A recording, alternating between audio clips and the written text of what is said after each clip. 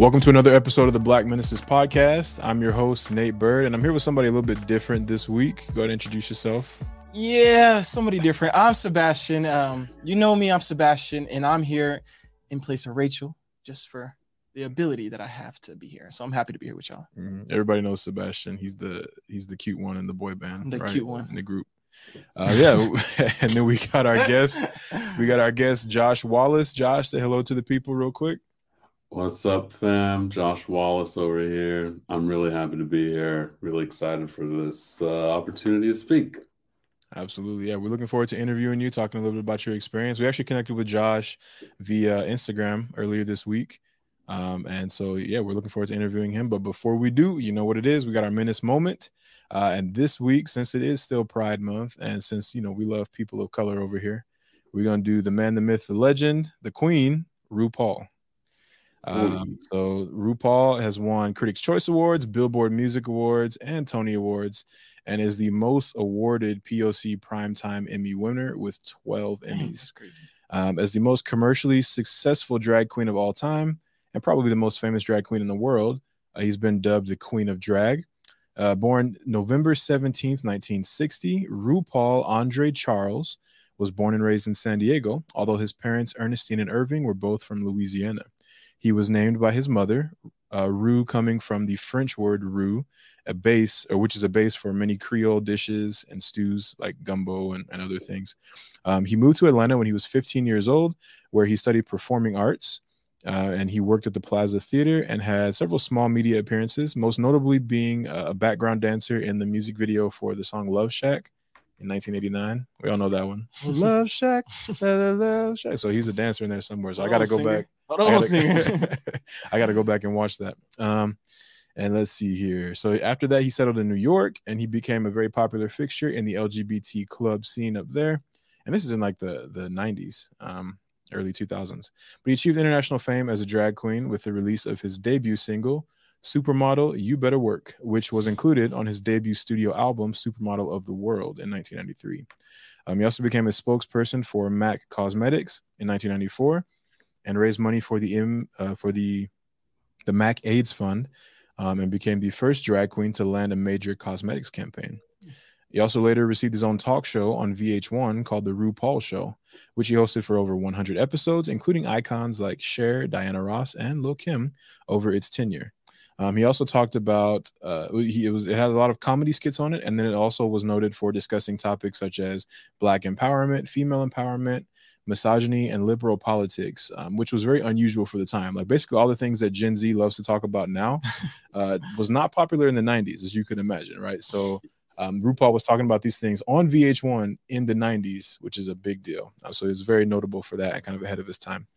RuPaul's Drag Race, which we all know, was created in 2009 and has been an international success for 15 seasons and counting. And that's what's won him 12 Emmys. And it has produced several spinoffs and variants of the show that are broadcast around the world. Some of them like RuPaul's All Stars and Secret Celebrity Drag Race. I should have written them down, but I didn't.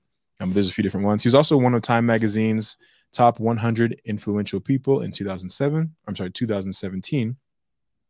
And then, you know, there's a little bit of controversy surrounding him. There was like some environmental stuff where I guess people were mad that he like allowed oil companies to mine oil on his land or something like that. People were upset about that. People would be upset about anything. But then there was also, he came under fire, and I wanted to bring this up because it's important. He came under fire for some discriminatory remarks and actions towards the transgender community on his show Drag Race. He just makes some comments like, you know, if someone who's fully transitioned probably won't be allowed on the show, stuff like that. But the reason I want to bring that up is because he actually apologized for those comments and for the hurt that they caused. And then since then, he has allowed several transgender individuals to participate in the show and to compete on Drag Race. So I thought that was a cool example of how a celebrity should apologize and make amends. Because it seems like celebrities always want to be like, I'm sorry if this offended you, or if you felt any offense, that was not my intent. Like, man, shut up. Like, just apologize and move forward. Right. So I like that he did that. And then by pioneering queer representation on television, many believe RuPaul to have essentially revolutionized the portrayal of the LGBTQ plus community on screen. So that is the King/Queen RuPaul. Dope. Dope. Yeah, that's the minutes moment for this week. But yeah, I've wanted to learn more about RuPaul for a minute, and so I love doing these minutes moments because we always get to learn a little bit something new about people. Like I never would have learned about. I can never remember her name, but the first Indian woman in space. I did her like a few weeks ago, and did Patty Mink. I think that was her name, Patsy Mink. I did her last week. First woman of color elected to Congress. So it's cool to be able to like take this space and learn about that too. So while y'all are learning, I'm also learning. Yeah. My wife's gonna be happy because she freaking loves RuPaul. Oh, for real? Every week she's watching. Yeah. So well, you have to tell her to listen to this episode. Good stuff. She's gonna be fiending for the first 5 minutes. Well, we started off on a good note. Cool. Yeah. Well, Josh, you want to introduce yourself, man? And we connected with you earlier this week on Instagram. You made a comment on one of our posts, just like talking about how it was actually one of our podcast interviewees from last week, Kimberly Teeter. We interviewed her. She's a psychologist here in Utah, and she in the clip that we posted, it was about an experience that she'd had with a transracial adoptee here in Utah. And then you made a comment saying that you had grown up as a transracial adoptee and you'd had some interesting experiences. And so I saw that and I was like, oh man, we got to have this dude on the podcast to share his experiences. Cause that's something that we really want to highlight. It's very prevalent in Utah, and it's starting to become more prevalent like nationwide for kids of another race to be adopted into a family of a different race. And so I think that's something that's important to talk about as it becomes more common. So you just kind of want to, introduce yourself, tell us a little bit about what you do, where you're from, all that good stuff. Yeah, for sure. First, thanks for having me on here. Like, I discovered you guys probably like maybe 6 months ago. Oh, so wow. Very recent. Yeah. It's been great. I love seeing y'all just going around campus and like asking people like, you know who this picture is, or like Rosa Parks or like Nelson Mandela, and like nobody knows. I think it's so funny, but it's also like kind of sad. Yes. Yeah. For sure. Anyways, so yeah, hello everybody. My name is Josh Wallace. I am at the ripe old age of 30 years old. I am from Southern California, currently living in Los Angeles. Born and raised out here. I'm a member of the Church of Jesus Christ of Latter-day Saints. I was born and raised in the church. I was actually adopted through the church services, the LDS social services. And I grew up here in Southern California. Currently, I am a full-time sound editor out here in Burbank, and I do all of the sound for TV and film, which is a lot of fun. So I get to see the whole show before everybody else does, and I get to make it, and I'm on the mixed stage and stuff, and I get to run into celebrities like RuPaul, which is kind of cool. So wow. All comes full circle. Right. Yeah, it's pretty sweet. I'm married. My wife and I just celebrated 6 years married in March. We have 2 little kitty cats. Congratulations. Thank you very much. I mean, technically, like, we're both adopted. My wife's adopted as well. Oh, wow. And yeah, we have a pretty cool adoption story. And I actually asked her on a date just to talk about adoption together, and then we ended up falling in love. So, that's cool. Yeah, I went to BYU, Hawaii. I did my undergrad there. Studied music, and then I got my master's degree at Berklee College of Music in Valencia, Spain. So I lived out there for a little bit, and then now I'm in LA. So that's a little bit about me.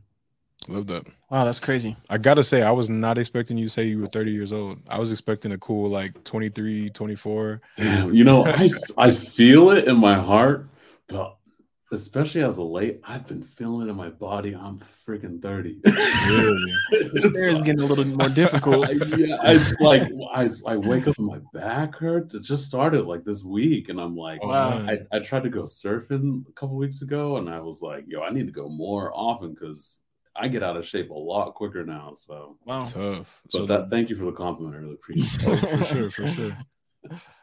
Yeah.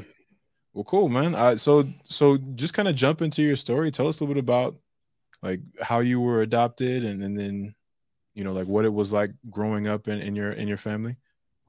Yeah. So my adoption story is, well, I'd like to preface all of my remarks today with just kind of like not like a disclaimer, but like um adoption is a really beautiful thing.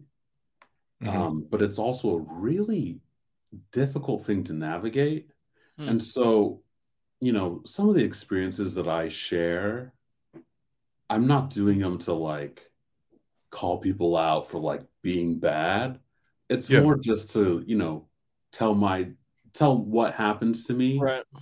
so other people can relate and recognize if they are in a similar situation, that it's okay to, recognize these good things that happen and also these bad things that happen, and to, just see them as they are. Because for a long time I didn't. So, Right.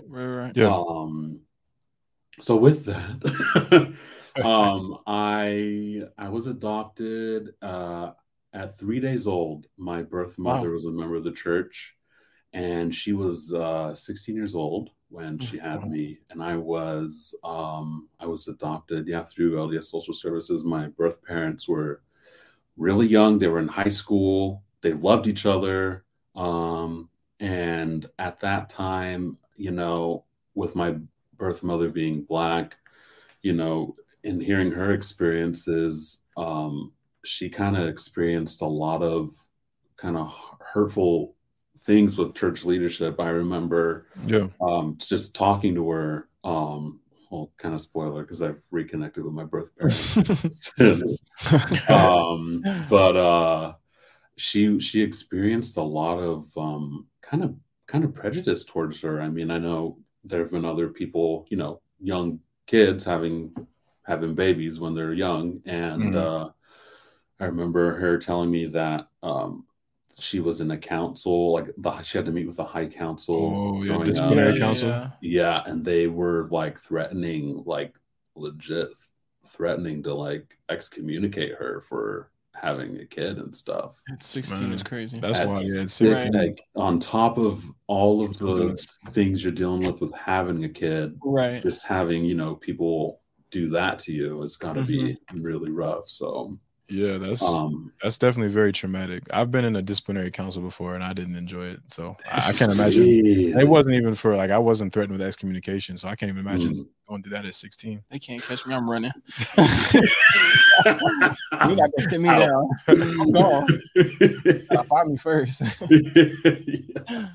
So yeah, it was in Southern California. She was living there at the time, and yeah, my mother and my father, they weren't really expecting me because they had already adopted my brother, who was about 20 months older than I am, and he's mixed as well. And they, I guess, they had their names kind of like on a list still, and they weren't kind of like expecting another kid. But then, my birth mother is the one who picked my parents to raise me. Okay. And so they got a call saying, "Hey, we have this kid for you, and we'd love you to come and see him and stuff." And so my mother was the one who picked me up and brought me home, which was really cool. So, and then growing up, it was myself, my mother, my father, and my older brother. And my brother's mixed, but he's a lot lighter skinned than I am. I got the color, I got the melanin mostly. And growing up with that, it was really challenging for me personally. I would look at myself and I knew early on that, you're definitely different from your family. You don't look anything like them. But yeah, that was going to be one of my first questions, actually, is like, kind of, when did you know that you were different? So yeah, definitely. As like young, I'd say maybe 4. Wow. Yeah. Wow, okay. And I would ask my mom, like, how come I look different than you? And like, I was just really confused. And my mother would always. Oh, sorry. I was just gonna ask, what would she say when you would ask, like, at age 4, why do I look different? I feel these things. Like, how would that conversation look? Yeah, so like it was my mom was really open about it. My parents, I should say, my parents were very open about it, and they would say, like you were adopted, and they would explain Mm, it to me like, you were brought into this world from different people, and they weren't able to raise you, so they wanted to, mm, give you to us so that we can raise you. They mm. didn't give you away because they didn't love you. It's not like they Oh, didn't wow. want you. You were Mhm. always wanted, and you're our son now. And my mom always promised me growing up, she was like, because I wanted to find them. I was like, I need to know who these people are. Like, Yeah. I need to, see myself in somebody else, because Yeah. my whole life I've Mm, like really struggled with my identity. And Mm. my mom would always tell me, like once you're old enough and after you serve a mission, I would be more than happy to, help you find your birth parents, because my adoption was a closed adoption. So I mm. didn't get all of the information of who my birth parents were and all that stuff. Right. Wow. And how you kind of mentioned it, about the identity, but like, how was it connecting to like Black culture, like as a transracial adoptee? How did that look for you, and like, how's that process been for you? It didn't, man. frankly, it was not popping. Okay. Yeah. So my brother, he's half, right? He fully embraced it, and honestly, Mm, like I feel like growing up, we kind of bash on it a little bit. But I think that deep down, I was secretly jealous mm, um, of him being able to embrace, his Black culture and stuff, and I just couldn't do it because, for me, all of the Black, you know, culture, or not even culture, but like, the Black people that I would see growing up would be in the news. Mm. Mostly, I mean, in the town that I mhm, grew up, it was mostly Hispanic Latino community. So mhm. very few people in the Black community out there. Wow. Even still to this day, is there's not really that many in the town that I grew up in. But I'd turn on the TV or the news, and I would see, here's an armed robber, and like they would show his mugshot, or like a picture of him, this Black man, Mm. he's the burglar, he's the criminal, like let's get him. Or in shows it'd be like, oh, he's the gangster, he's the urban Right. one. Right. And growing up, being in my family, being told every day, like, you're our son, we love you, Mm-hmm. and seeing myself in the mirror, I would see, the faces of the burglar or the Right. criminal, Right. and stuff like that. And I, I, it got so bad that I like didn't want to be Black, Wow. Mm. and like I didn't consider myself Black. Like I thought it was a mistake. Right. Okay. Shoot. Yeah. And that's it, and it got so bad. I remember when I was a kid, I'd say I was like 8 or 9 or maybe 10. I remember just being so upset about it, and I remember looking in the mirror sobbing because I hated what I saw. Man. And I remember grabbing a washcloth, Oh. putting a bunch of soap on it, and started to just rub my skin to try and make it white. Mm. Wow. And I got even more frustrated because nothing was happening, and I was just Right. praying to God, like, why'd you make me this way? Like, I don't look like my family. And it was really, Mm. really difficult in Wow. those younger years, definitely. Right. Yeah, for Right. sure, Right. for Right. sure. And like, were there outside influences that kind of added to that? Like you mentioned, you see a lot of the Black people that you saw were on the news. Were there experiences that you had with like family members or at school or with Mm-hmm. friends that kind of added to that conflict of identity? A couple times. I mean, I remember growing up, there was this guy who would come over to our house, and he was Black, and he was really fun and cool, but I was way too young to kind of Mm. connect to him in any way. Yeah. But I feel like a lot of the influences that I had growing up of Black people in the community that I was introduced to, I didn't really want to connect with them, if that makes sense. Because in my head, this is gonna sound bad, but like in my head, I was black just on the outside. Like I wasn't black on the inside. Yeah. And so, and I would even I would call myself an Oreo, and like, to my friends and everybody knew, like, oh yeah, Josh, he's an Oreo. He just looks black, but he's basically white.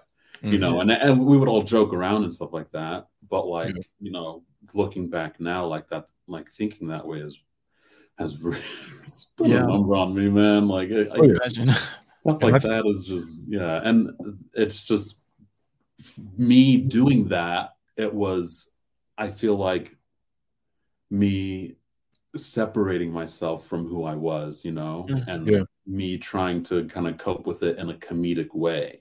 And it got so bad that I would kind of play my blackness as like a joke.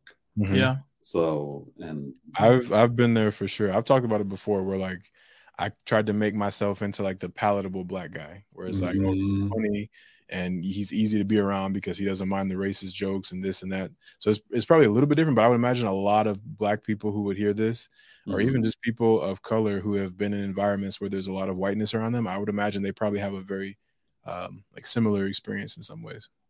Yeah, it was really hard. I'm a people pleaser naturally, so that doesn't help either, because I just, I go with the flow. I would just go with the flow and not raise conflict in order to keep the peace at all costs. Right.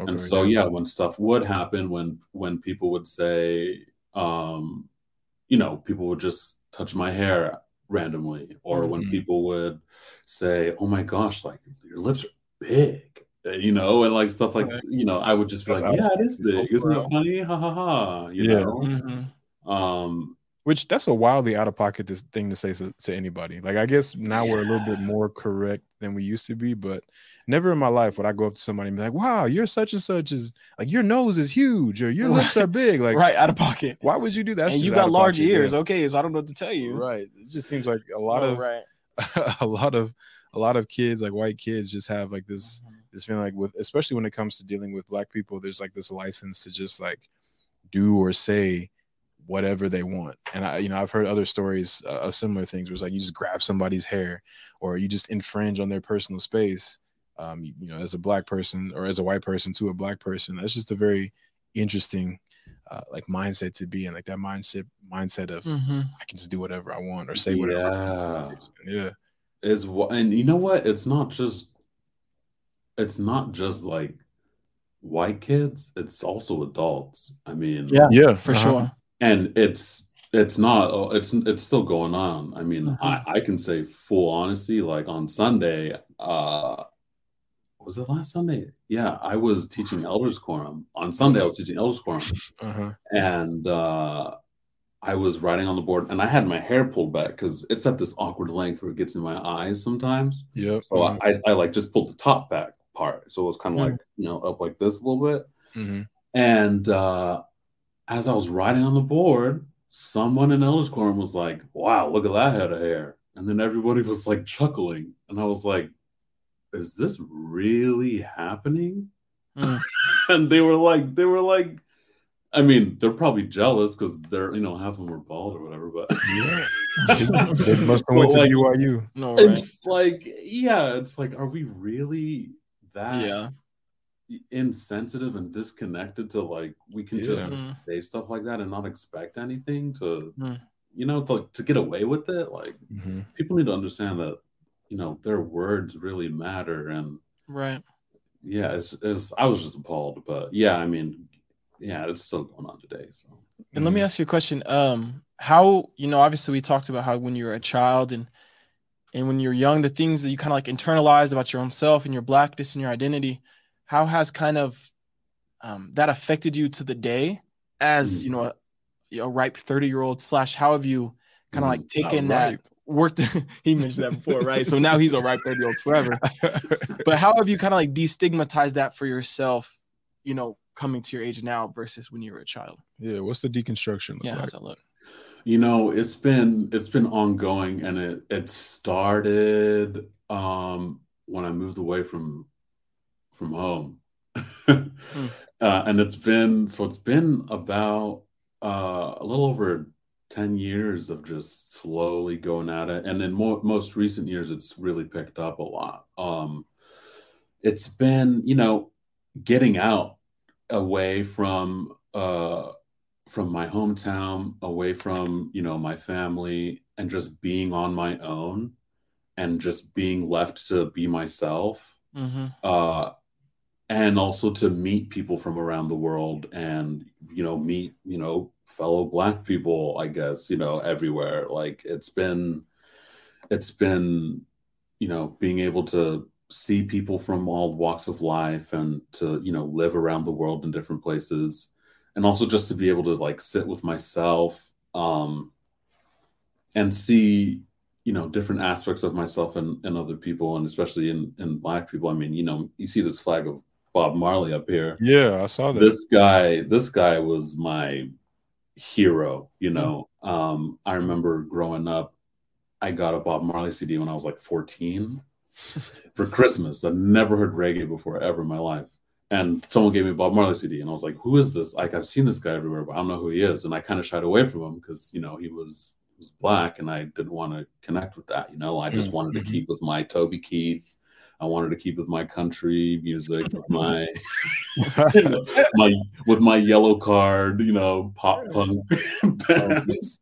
And I wanted to keep that. And someone showed me Bob Marley, and I listened to his music, and seeing a mixed race, Black man, singing songs about unity, and singing songs about love, and about the Bible, and biblical verses in all of his music. It was really, and seeing him just comfortable with who he is. His hair, it's all natural.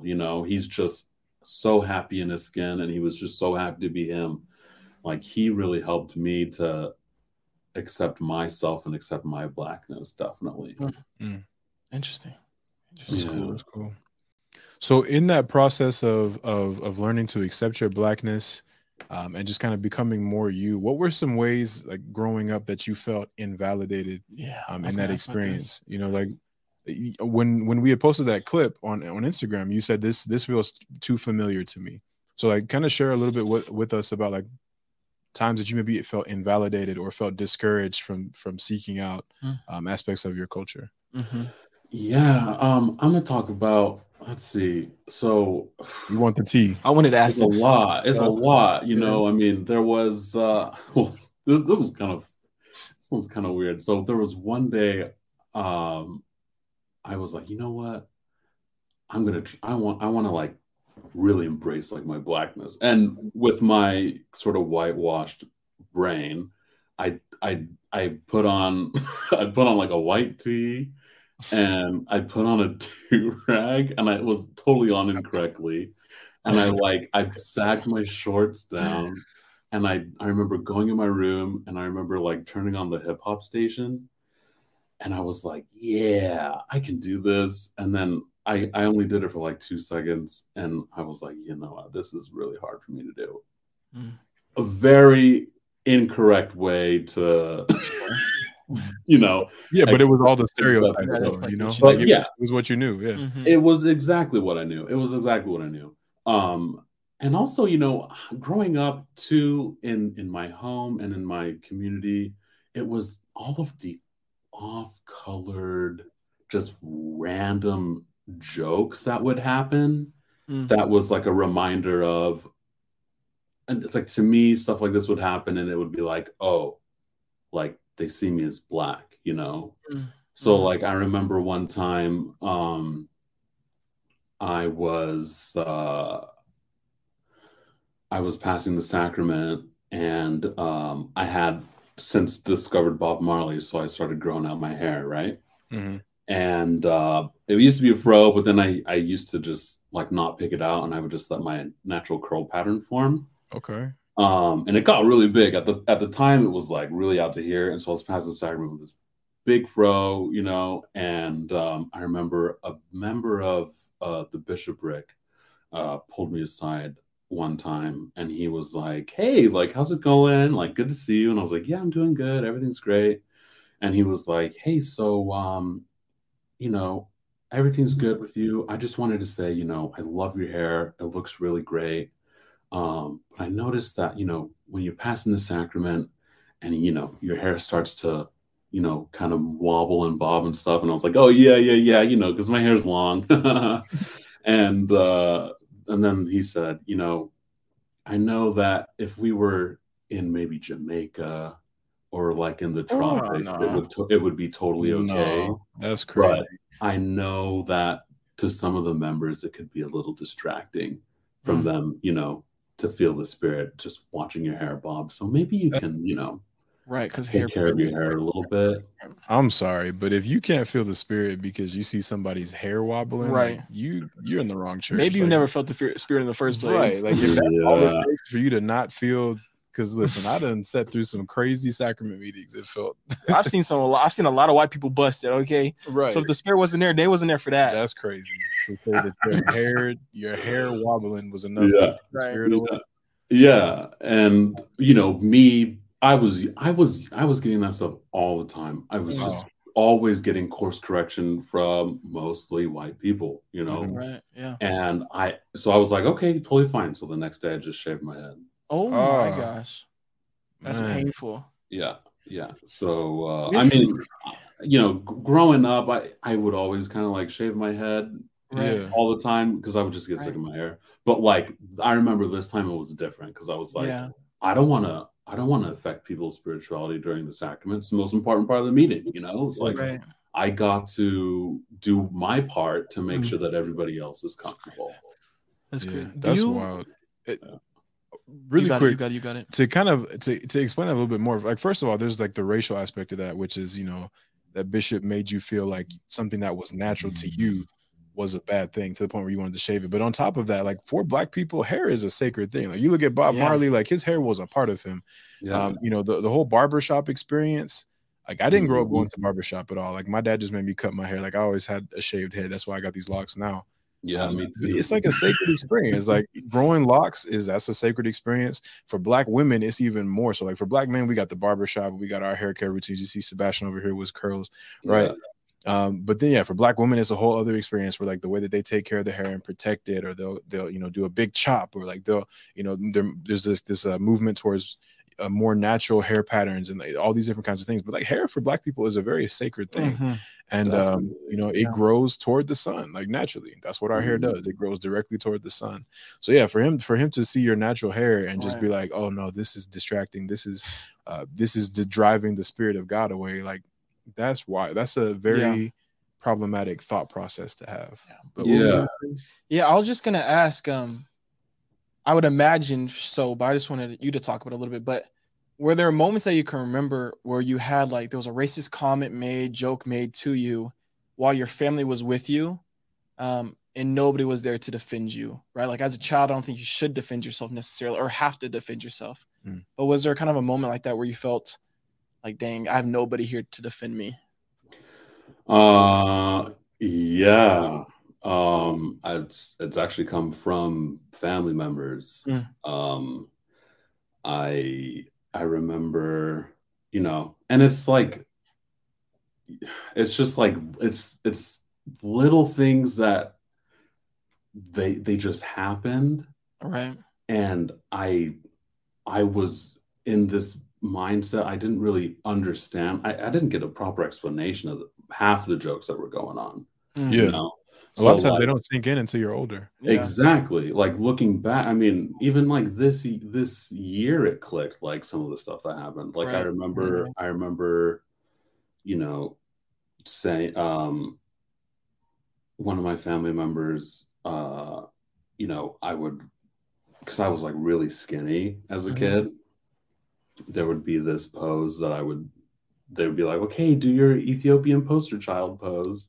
And I would like, just like suck in my stomach and my ribs. That's crazy. And it was like a joke that would happen. Yeah, from like family members doing that stuff. And it was like, oh, ha ha ha, so funny. Or like, okay, like now we're gonna, when you see this family member, don't just say yes, family members, say yes, family member massa, sir. Oh my God. Oh, What the fuck? Yeah. Oh my. Yeah. That's crazy. And honestly, like, looking back on these things, I know that they didn't mean ill, but like they also didn't consider like what that would do to me. Yeah, You know? that's I mean, that's baffling. at best, that's borderline malicious. Like at best. Yeah. Definitely. 100%. That's hard. It really That's is. hard. Yeah. It's hard too because when you're a kid, and it's like your older family. I have like I'm biracial, right? So I got white family, and they're from Texas. So and I don't talk to most of them, so they're interesting. Anyway, so I hear you with like, you know, hear you. So it's interesting though, because when you're a kid, right? It's like your natural reaction, I feel like, at least for me, and I can imagine for you as well, kind of what you're talking about, is like you laugh things off. Yeah. Whether about race or whatever it's about, they're like, oh, you're getting a little fat, and you're like, ha ha ha, and you go cry in your room. You know what I mean? So it's kind of like the same idea, though. It's like, but in those moments, like, what else does a 15-year-old kid do when your uncle or aunt or whoever family member is like, do your Ethiopian pose? Like, you're supposed to be my protector, right? Like, you're supposed to have my best interest in mind, and so you lead with that kind of hope. You know what I mean? That's just. And when it comes to family, you always want to assume the best. Like you you would never automatically assume that a family member means you harm. So for them to say something like that, it creates like a duality inside yourself, because it's like, okay, well, this person is supposed to love me, but they're saying things like this, and you know, in the moment, it's like, oh, I don't, you know, it doesn't feel right, but I'm just gonna go with it, you know, because that's exactly the sentiment. That was the exact sentiment. Every time I do the pose, every time I flare my lips out, every time I would, you know, say yes, family member massa, sir, it was like I didn't know, because it wasn't explained, but like it was like, hey, do it, it's funny, do it. And so I'd do it, and they were laughing, but I just didn't understand. And they were laughing at you, not with you. Yeah, because I mean, I was laughing with them on the outside, but like on the inside, I was like, man, I still don't understand what is so funny. And the last thing I would think of was like, this isn't racist, you know, because it's my family. You know, I love them, they love me. It can't be. It can't be malicious. So that's great. Stuff like this and stuff like that. It's like people just need to understand that transracial adoption is hard enough on its own for the parents, as well for the kids, and for, you know, and the whole family. It's not easy, you know. You're dealing with, you know, issues and things that people don't necessarily really take into account. And, you know, my parents, that they didn't know, like and my family members, they didn't know, like they were growing. They were just trying their best in a way, but, you know, it's just, my hope is that, you know, someone can hear this, and, you know, to people who unfortunately do have a connection with stories like these growing up, I hope that they can, you know, listen and say, you know what, this isn't okay, and I have a right to not feel comfortable with this, and, you know, or even to, like, you know, talk to your family members about it, and maybe have some healing go on. So see a therapist about it. That's what I'm currently doing. So have you talked to your family? Like, have you talked to them, or have they recognized it at all? Your parents, other family members, like, recognize their kind of role in those stories and that pain?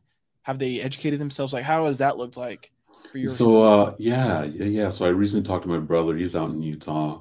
And we just had to talk about some of the stuff that went down growing up that we weren't okay with. But some of my other family members, I have with a few, but there's still some that I would like to have a conversation about. Sometimes I remember a few conversations didn't go as well, or they went well, but then there was some sort of falling out.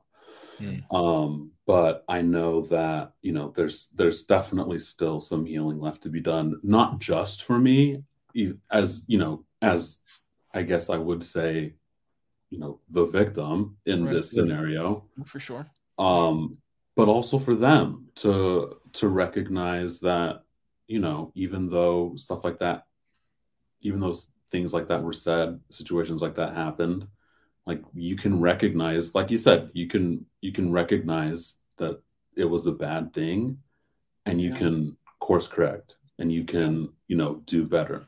Yeah.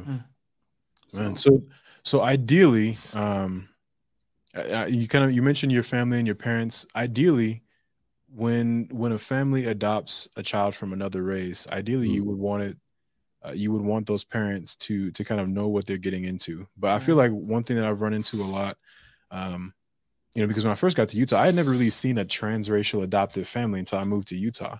And I remember thinking, well, like these Black kids are really in difficult spaces, because it's clear that they don't really fit in, but they're trying to fit in, but it's creating a lot of harm. It's causing a lot of harm.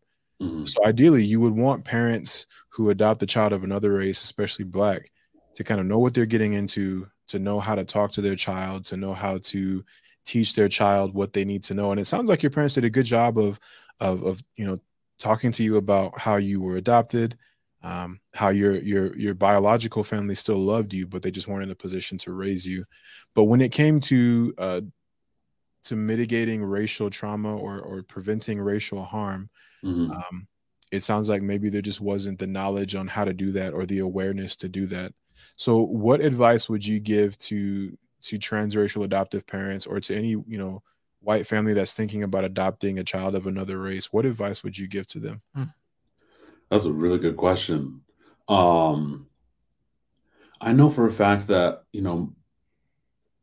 growing up, my family wasn't perfect. I don't think any family is perfect. Right. And I'm not just saying that just to like downplay like what happened. I'm just saying that, like, it could be the most ideal picture perfect family. There's always going to be some sort of problem. You know what I mean? Yeah. And I know that my parents really did their best. Also, because I was so ashamed of, my outside appearance, like who I was, my Blackness, I was very resistant when my parents did make efforts to try and, introduce like Black culture aspects or, certain things for me. I remember specifically too, one time my mom was talking to a Black mother at an elementary school, and she was talking about like taking care of my hair. And I remember hearing the conversation, and I was like, I don't want my hair to be, Black hair. I want my hair to be like yours, Mom. Like, I'll just wash my hair every day and, do what I need to do. And I remember my mom bought this African oil for my scalp.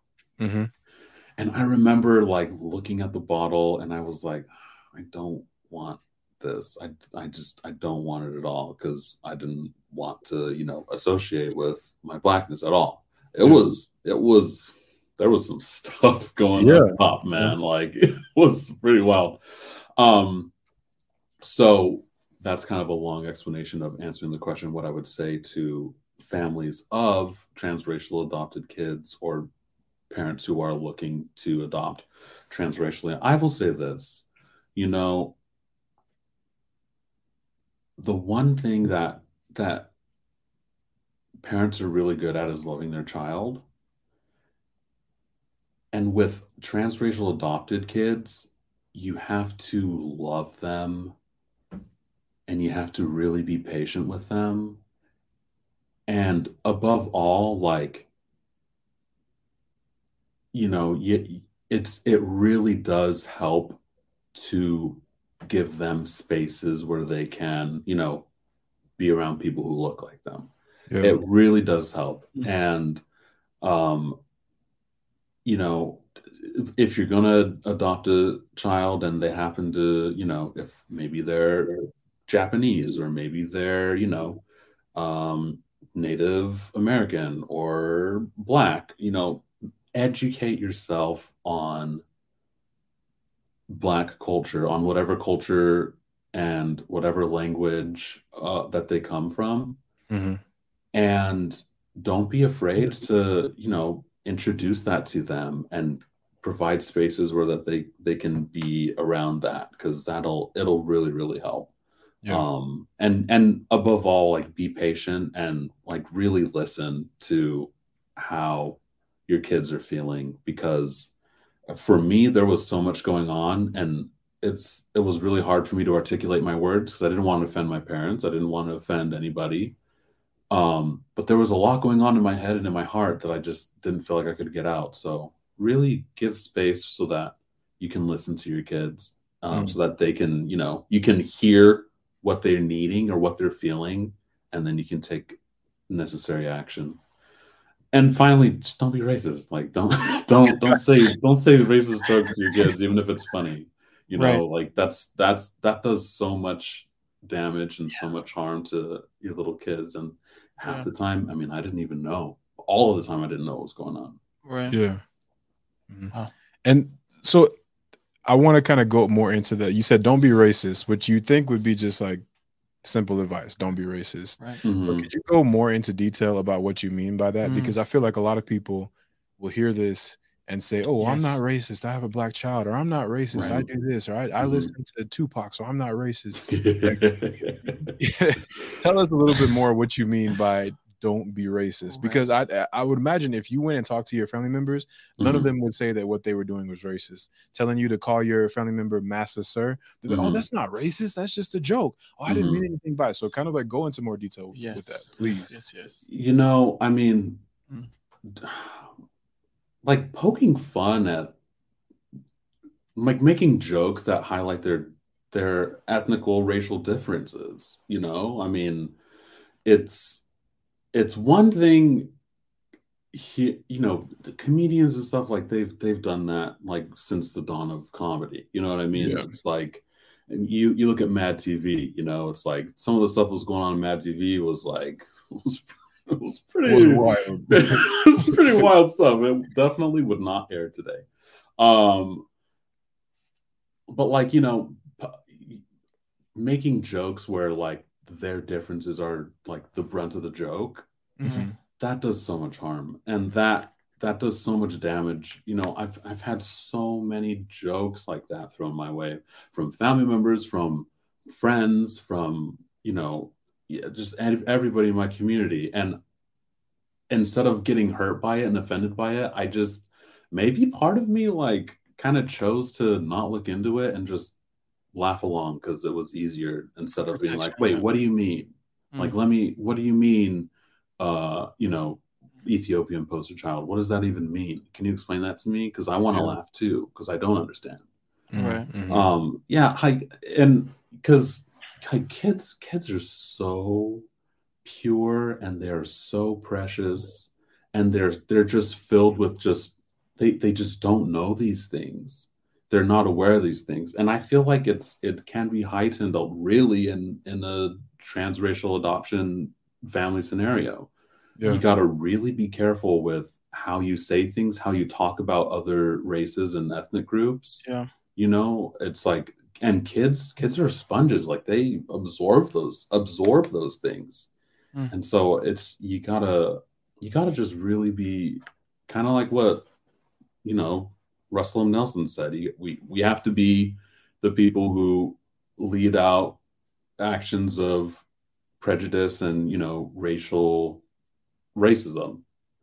And doing that is learning about who your kid is, what their ethnicity is, what their culture is, and protecting that for them. Like, having them, making it so that they see it in a beautiful, glorious light for what it truly is, not the stereotypical racist bad things that people throw around and have thrown around for forever. It's like, being black isn't a bad thing. Being Asian isn't a bad thing. There's beautiful cultures and beautiful history there that should be amplified and taken upon ourselves. So I think that's kind of what I mean. Hope that answers the question. No, it definitely does.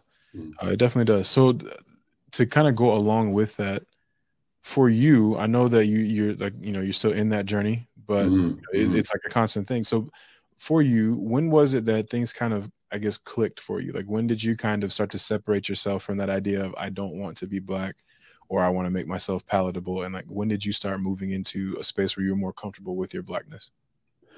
I would honestly say probably BYU Hawaii.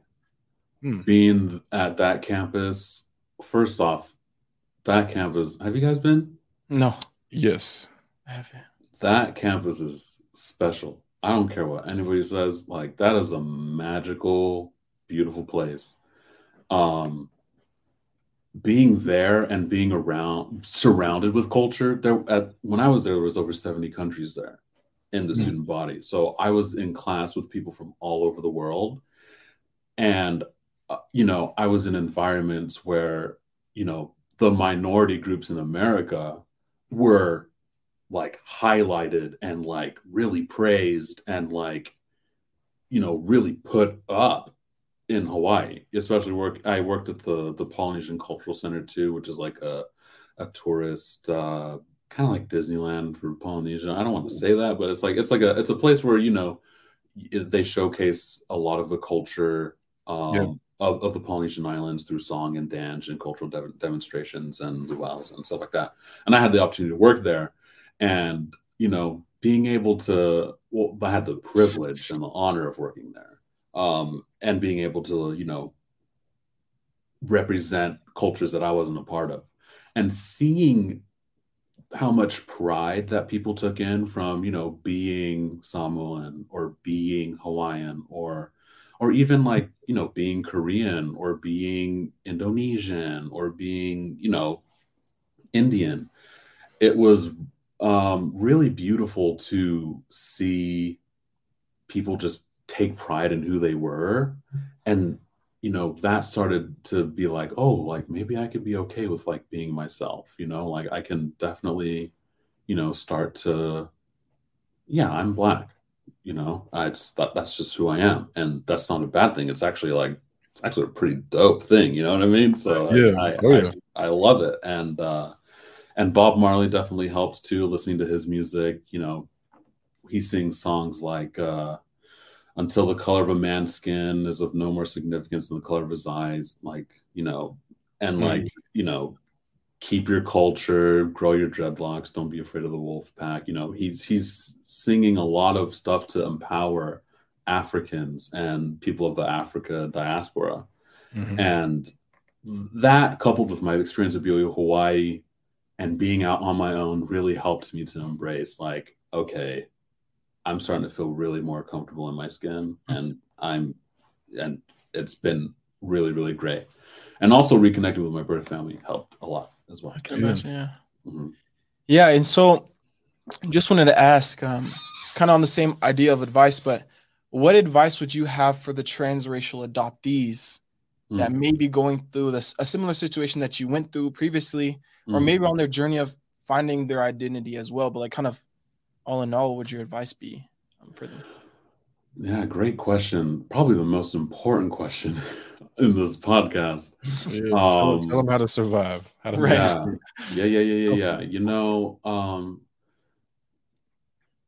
It's okay to be different.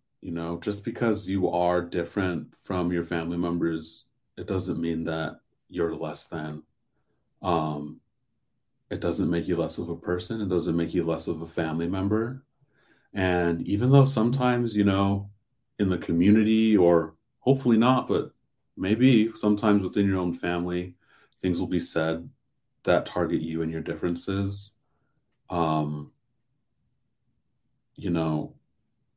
Those things aren't okay. And you honestly, you need to just remember that God made you in their image, and you are beautiful the way you are, and you're perfect the way you are.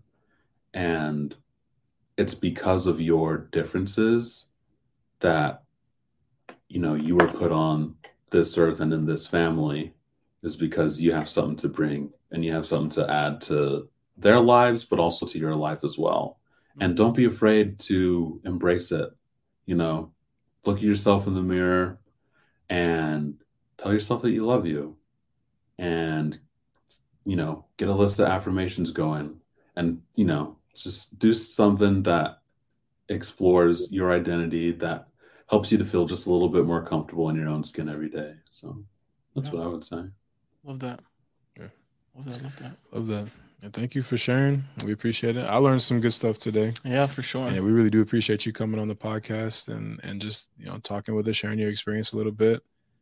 And man, it's an interesting dynamic. I'm just learning more and more, like every day, how much Blackness varies from person to person, right? Like we all have our different journeys and different ways of like finding, and we all have like our different backgrounds too. So like my background, I grew up in the church.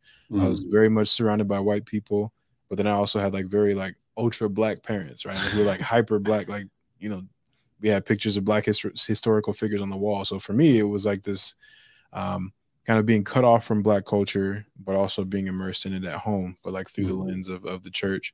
And then for you, you've got this experience of growing up Black in a white family and, feeling uncomfortable with your Blackness until reaching a certain point and then being able to kind of move into that. So everybody's experience is different. And I love learning about that. And I love that like social media and podcasting and all these different, sources give us ways to connect with different kinds of Blackness and realize that it's not just what we see on TV or what we see in the news. Definitely. Recently that's been my thing. I'd say since 2020, honestly, like as recent as that. It's been seeing that like, Blackness is kind of like there's all different facets to it, it's like it's a beautiful kaleidoscope of like different people and different ways of expressing and feeling and being and seeing people with their experiences and being able to just kind of hold their own and still say, yeah, I'm Black, but I'm not like this, but I'm still Black. That's been really liberating to me as well. I've recently been in a surf group for Black people. It's called they're out here and they're trying to rewrite the history of Black people and water, and especially in surfing. And Right. That's cool. It's been really empowering just to be with them and serve with them. I volunteer with them and just enjoy and just be happy being ourselves together, having those spaces where we can just be ourselves is so special and has helped me so much. So yeah, I gotta ask, how close are you to Huntington Beach? I used to live in Huntington Beach. Okay, because I know a Black dude that lives there that's also a surfer. He's got locks too. He's a little bit older. I think he's like late 30s, maybe early 40s. What's his name?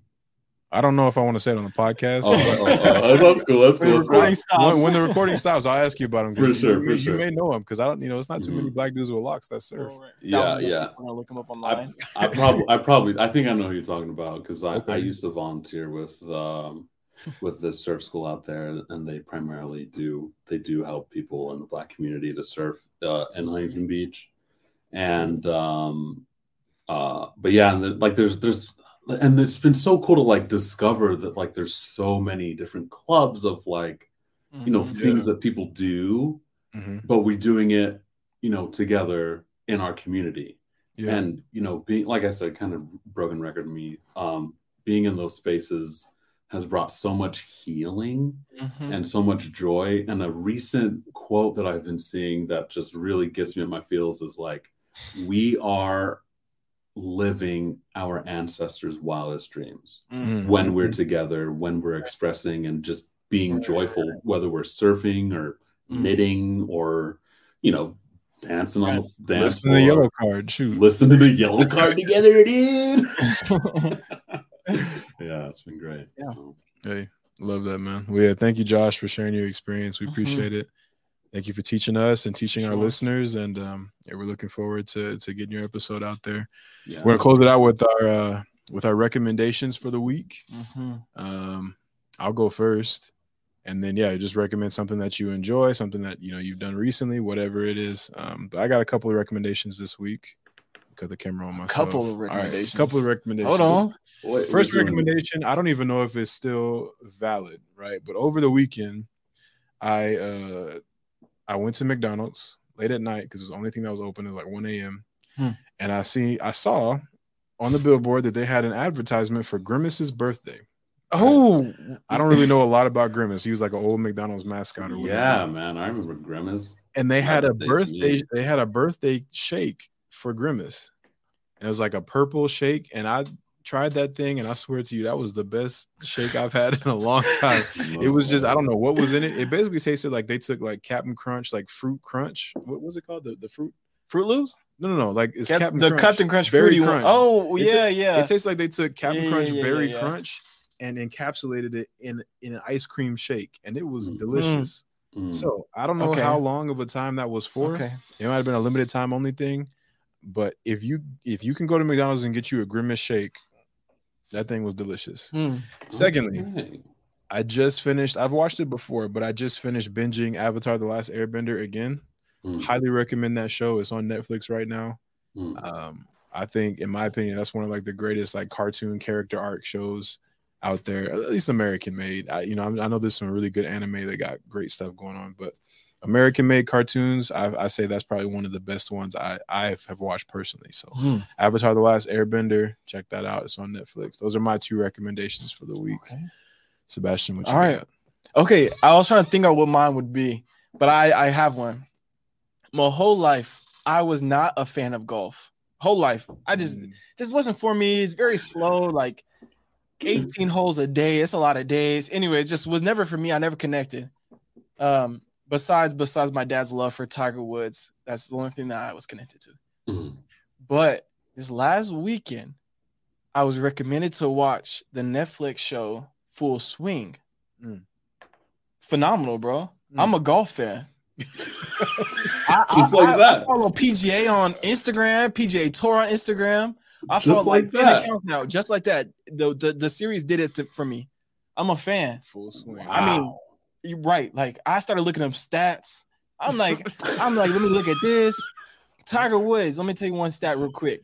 And this, I'm telling you, it's gonna put you on golf. So all these golfers, I didn't know this until this weekend, but golfers are rated, like ranked in the world, right? Like there's a #1 best golfer right now in the world, and it'll change, right? Like depending on how they're playing, right? Tiger Woods was the #1 ranked golfer for 5 years straight, 281 weeks. That's person crazy. Closest to him was only ranked 96 weeks, the #1 golfer. That's wild. Isn't that 3 times the time limit? That's #1 wild. I'm a golf fan, bro, and Tiger's the GOAT. He's done some controversial stuff, but he's still a GOAT. Yeah, I mean, okay, what did he do that was controversial besides just cheating on his wife? That's the most controversial. I think that he's done. Like he murdered somebody. The way, but why was he villainized? Right. I thought he like killed somebody, bro. Right? Like, yes, you should not cheat on your wife. Sure. However, it was with a lot of women, if I remember correctly. He was in a squeeze, huh? Probably, but still, like he was the #1 best golfer. I mean, they acted like he was the only athlete to ever cheat, right? Like Kobe. Come on, I remember him being on the news, like on ESPN, on CNN, everything, on Fox, on MSNBC. Like I remember, and I wasn't 8 o'clock news, right? It was everywhere. Like they kept showing him like pulling out of his driveway. Then he like crashes the SUV or something. Bro, it was bad. It was yeah. So I say controversial. I feel like because in that time it was so bad. Yeah. Now, like, who hasn't cheated practically that's famous? Besides LeBron. Right. We have black men don't cheat. Right. But not Tiger, but yeah. That was for me. Right. Yes, right. Yeah, sorry. I was like, oh no. Josh is like, I was like, oh, that's your wife listen to the podcast. It's a touchy subject. No, I'm kidding. Oh, yeah, okay. But so Josh, what's your recommendation, bro? Yeah. So, all right. You know what? Have y'all had some coconut water recently? No, it's been a while. You know, if you're not allergic to coconuts, drink some freaking coconut water. That stuff is beautiful. It does so much, and every time I drink it, I just feel refreshed. It's got natural electrolytes in it. And try some coconut water. Okay. Also, since we got 2 locked up brothers in here, if you're on the fence about getting your locks done, I say just do it. Come on. Yes, get them locks. Come on over. Join the lock squad. Well, now we have it. Those are my recs. Drink coconut water with locks. Mm. Very surfer of you. Yeah. Well, actually, To recommend coconut water. Oh man. Yeah. Cool. Love that. That's a great way to end it. Mm-hmm. And with that, we appreciate y'all, and we will catch you next week. Bye.